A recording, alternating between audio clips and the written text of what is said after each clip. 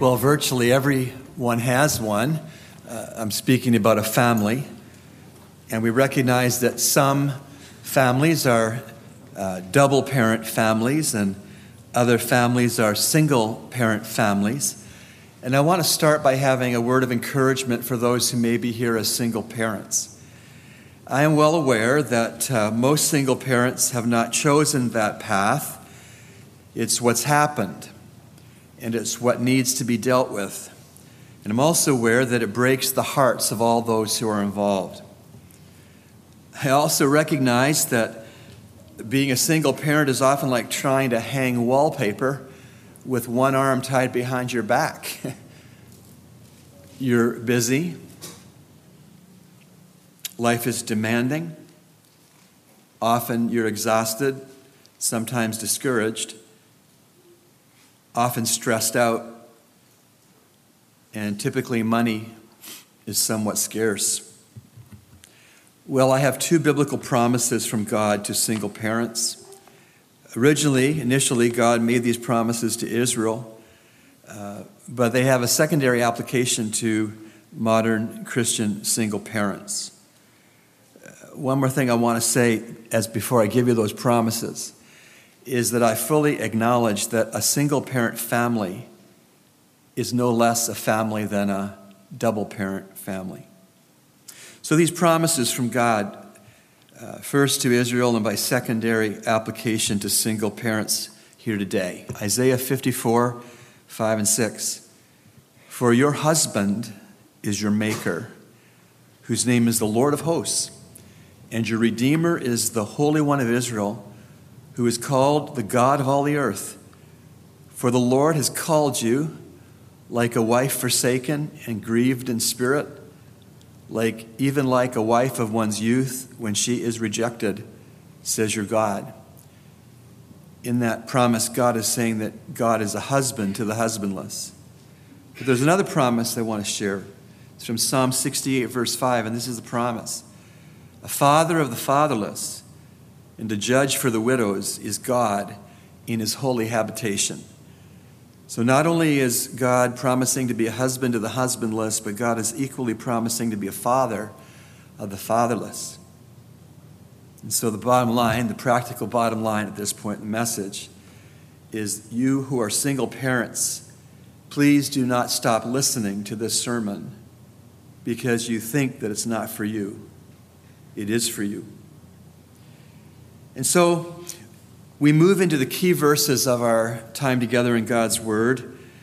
Judges 21:25, which says, in those days there was no king in Israel.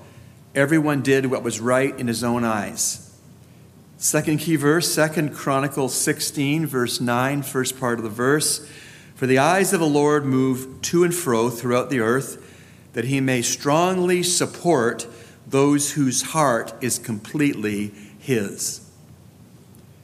I think that if we are honest and observant, we would say that there are two very different kinds of families.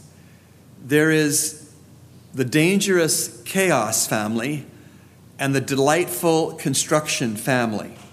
Two very different kinds of families. I want to start with the dangerous chaos kind of family. Historically, there was a particularly pitch-dark, black time in Israel's national history. It was an embarrassing time when the Jewish nation stunk something like an uncovered moral cesspool.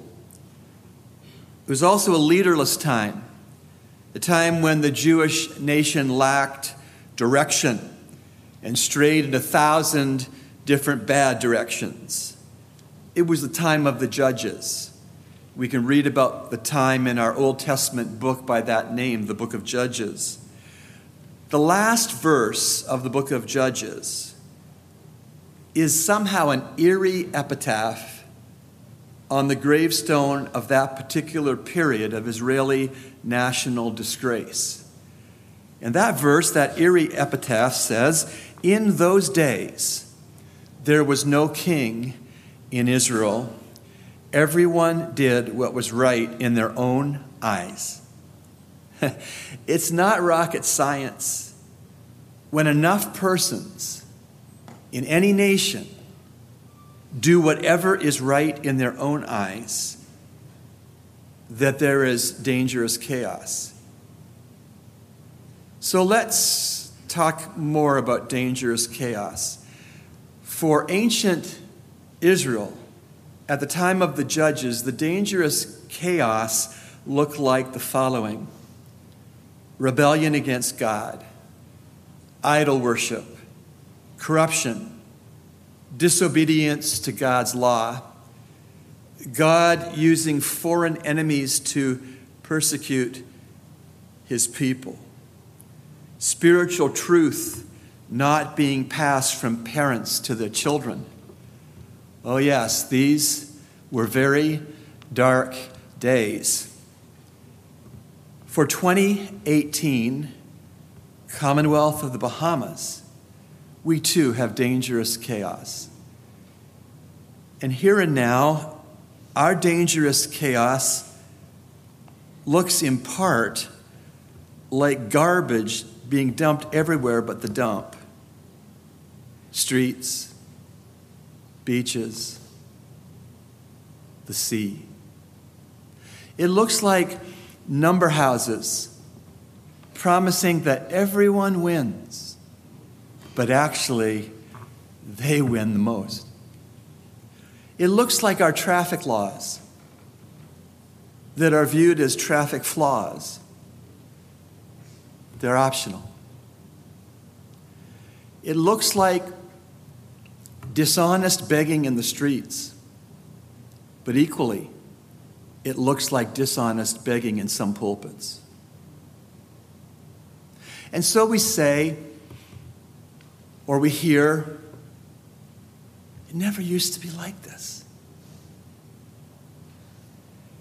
Judges 21:25 said that in part back then the problem was no king in the land. Now I want to make a personal assessment, but I want to say something before I make it. I hope you know that the Elliots love Bahamians and we love the Bahamas. In fact, when people who do not live here know that we live here and they ask us, what's it like in the Bahamas? Our answer is always the same. We say the Bahamas are beautiful, but the people are better. And we mean that. But let me make a personal observation. In my opinion, if the problem in ancient Israel was no king in the land, then one of the problems in our Bahamas is that there is no king of kings in the land. You may think at that statement, but most every Bahamian knows about Jesus. Yes, but there's a critical 18 inches between the head and the heart. With some, I don't pretend to know how many, there is no king of kings in this land. Some, accordingly, do what's right in their own eyes. They are good at calling Jesus' name, but they are bad at obeying him when he calls their names. They are amazing that the scripture they have been raised with, and in some cases have memorized, is not making a lick of difference in their living. And I find it amazing that here in Nassau we support 3,000 churches, but we shed 3 million tears. I don't know, I haven't looked and researched it, but I think it's probably likely that we have some of the most churches per capita in the world. One church for every 93 Bahamians, according to my calculations. But we see that the majority of our churches not making much spiritual difference at all. We're like a the ants in a big anthill, together we could really disrupt the picnic status quo. But we don't, because we labor as though we are the only lonely ant.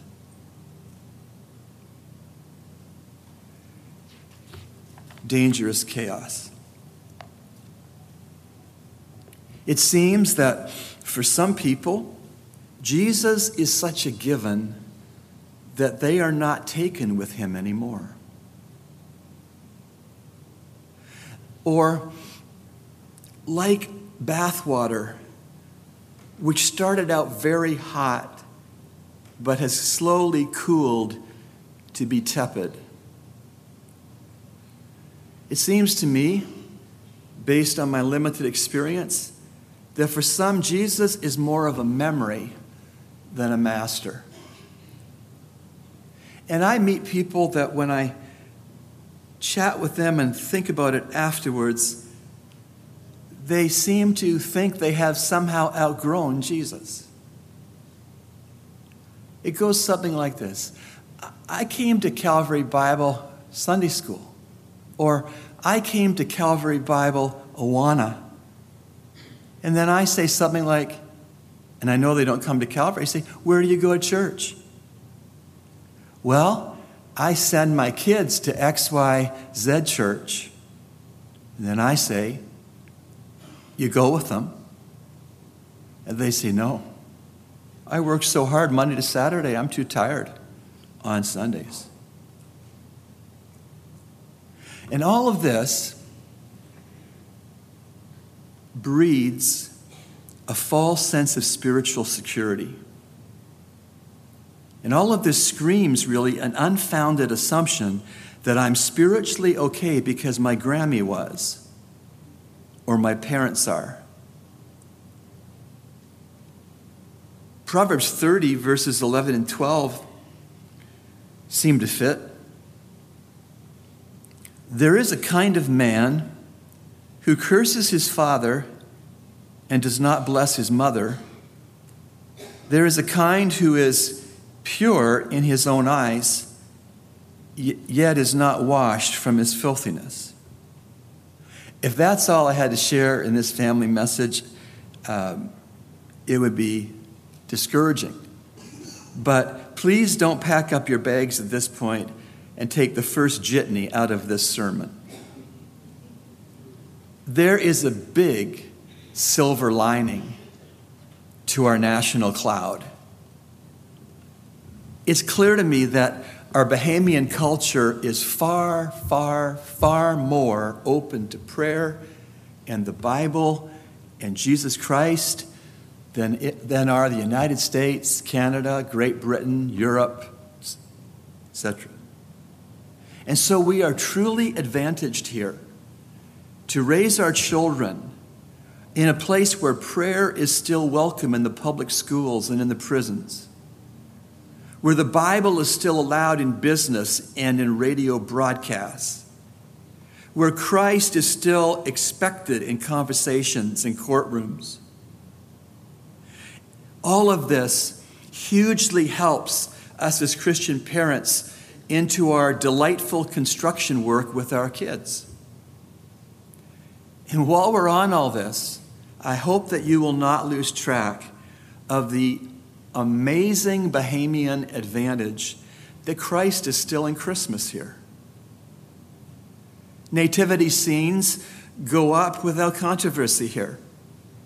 Christmas carols are sung without debate in the public forum.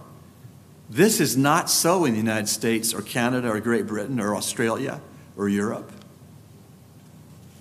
Here, thank God, Jesus is still the reason for the season. And our Judeo-Christian heritage survives. So we go from dangerous chaos to delightful construction.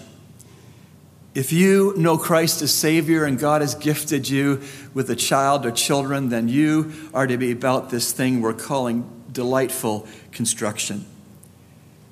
In Psalm 127, verse 1 says, "Unless the Lord builds the house, they labor in vain who build it. Do you know what exactly the Lord is wanting you to build, parent? It's easy. He wants you to build kids who do what's right in God's eyes, not in their eyes. And one of the gracious ways that the Lord works with us believing parents to build our houses is that he sees us and he supports us. 2 Chronicles 16, first part of verse 9, "For the eyes of the Lord move to and fro throughout the earth, that he may strongly support those whose heart is completely his." What a promise. God can see and he will strengthen hearts that are totally his. God will see and he will strengthen hearts that are totally his in the process of building homes, houses. And with such divine support, Christian parents can, by faith and in accordance with God's word, pray and long for the best possible results with respect to their child rearing. And to say it again, the best possible results for your parenting and for my parenting is kids who do what's right in God's eyes, not in their own eyes, because they're born again, because they're growing in grace, because they're living the book. You know, I think that all successful builders begin with the end in mind. Walt Disney, before Disneyland was finished in 1955, died. A reporter made the remark to one of Disney's family that it was too bad that Walt didn't see it finished. The reply was interesting. "Oh, he saw it finished from the time he first thought of it." As we build, as we parent, we must build with the end in mind. Born-again children who are Jesus followers, who are growing in the Word and in God's amazing grace. Kids who don't do what's right in their own eyes, but who do what's right in God's eyes. Do you know what we'll end up with if we end up with enough kids like that? I'll tell you. The church and the society will get valedictorians and compassionate neighbors and obedient Christians and humble servants and righteous white-collar workers and righteous blue-collar workers. The church and society will get respectful wives and sacrificially loving husbands, obedient children, honest employees, fair bosses, willing church workers, faithful pastors, soul-winning Christians, Christ-like followers of Jesus Christ. And what a happy sight that will be in the church, and what a happy sight that will be in the culture. A whole cohort of kids committed to doing what's right in their God's eyes and not what's right in their own eyes. I think that's exciting and motivating to think about. You know, sometimes you have to see a picture of the house that you are constructing done just to keep you swinging the hammer to build it. Fortunately, the Lord in his graciousness has given us a picture of the house he wants to build with us. It's called the Scriptures. If we want to find out what's right in God's eyes, we need to look no further than the Bible. Now, as we begin to wrap it up, I want you to consider with me Psalm 127:1 again. Unless the Lord builds the house, they labor in vain who build it. In this one verse, I see at least four things. Number one, partnership.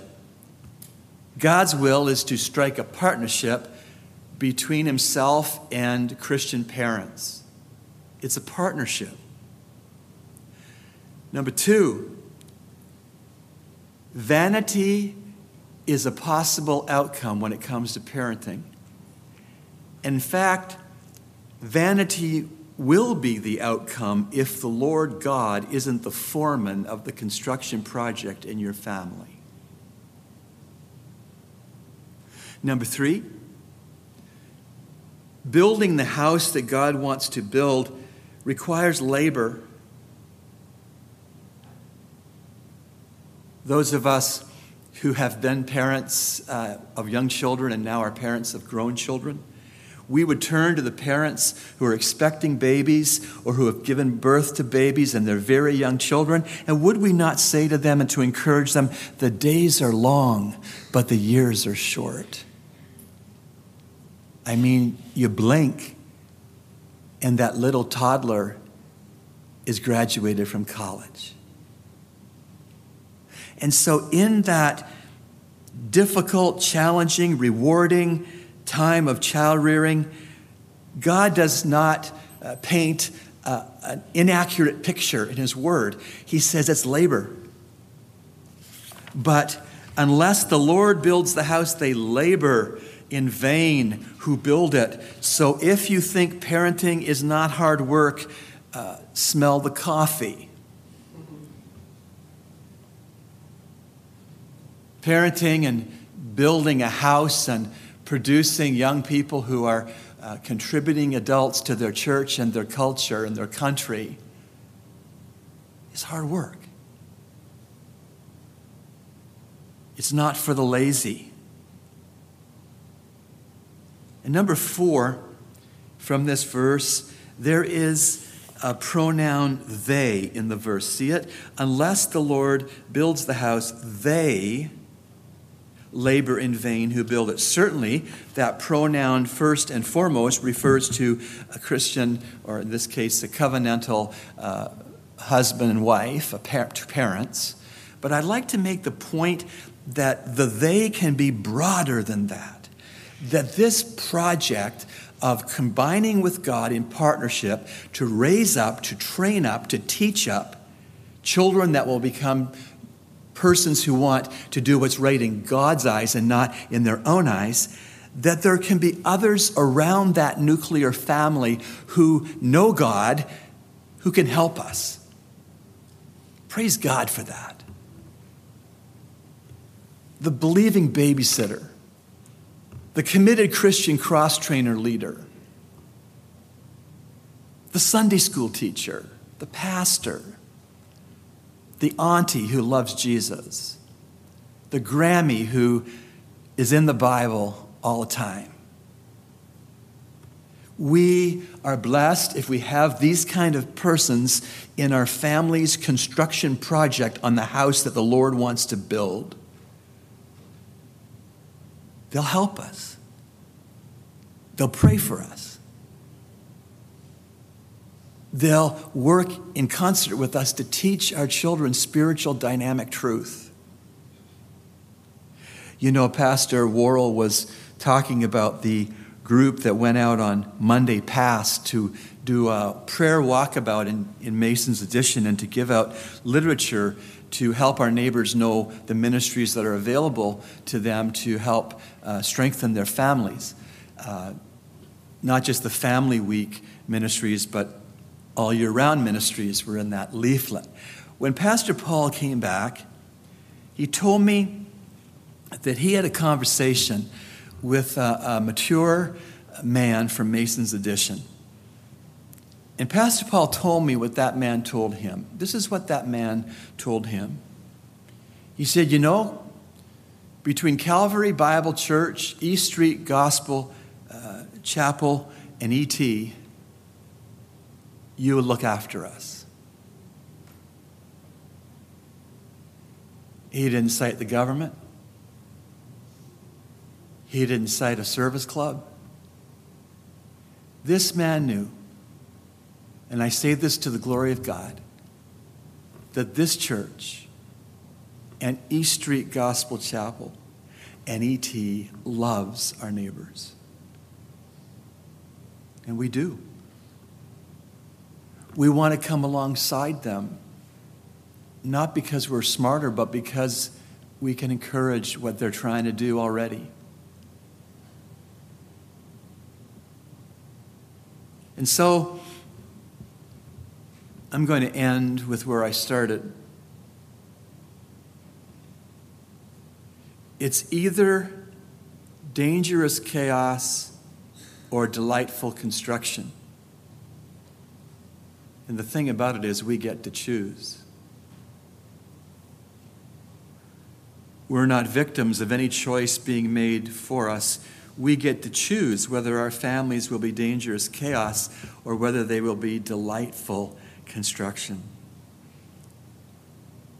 You know, it's not too late to turn it around.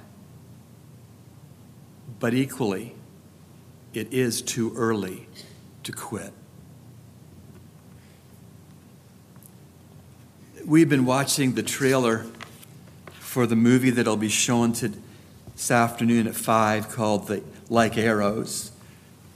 We've been watching the little short trailer to tell us what the movie is about. And there's a man in that trailer named Tim Kimmel who has said something in that trailer that has grabbed me by the throat, and it hasn't let go of me yet. He said, if you start out your job knowing how long this kid's going to live, everything changes. And I happen to know how long every kid lives. They live forever. And so, wise is the parent or grandparent who chooses delightful construction. Let us not lose sight of the facts. There's a heaven to be gained.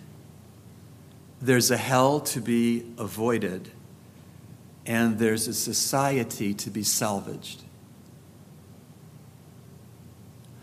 In those days, there was no king in Israel. Everyone did what was right in his own eyes. For the eyes of the Lord move to and fro throughout the earth, that he may strongly support those whose heart is completely his. Please pray with me. Oh God, we would pray that our hearts are completely yours. Help us, Lord, to pursue you with our all. Help us to understand that chaos does not equal construction. They're very different. Help us to remember that every child lives forever. Lord, because of your Holy Spirit indwelling us, exalting Christ, illuminating our understanding of Scripture, thank you that we can know what is right in your eyes. We can do what is right in your eyes. And we can call our children to the same standard of knowing and doing what is right in your eyes. Father, thank you that your eyes do move to and fro over every nation on earth, including our Bahamas. That nothing escapes your gaze. And Lord, we are comforted and encouraged that your eyes are moving to and fro in this congregation and to and fro in the churches of this city and to and fro on the family islands, looking for hearts that are completely yours. God, may you find a lot of them. We surely need your strong support in our parenting. It's a God-sized job. Lord,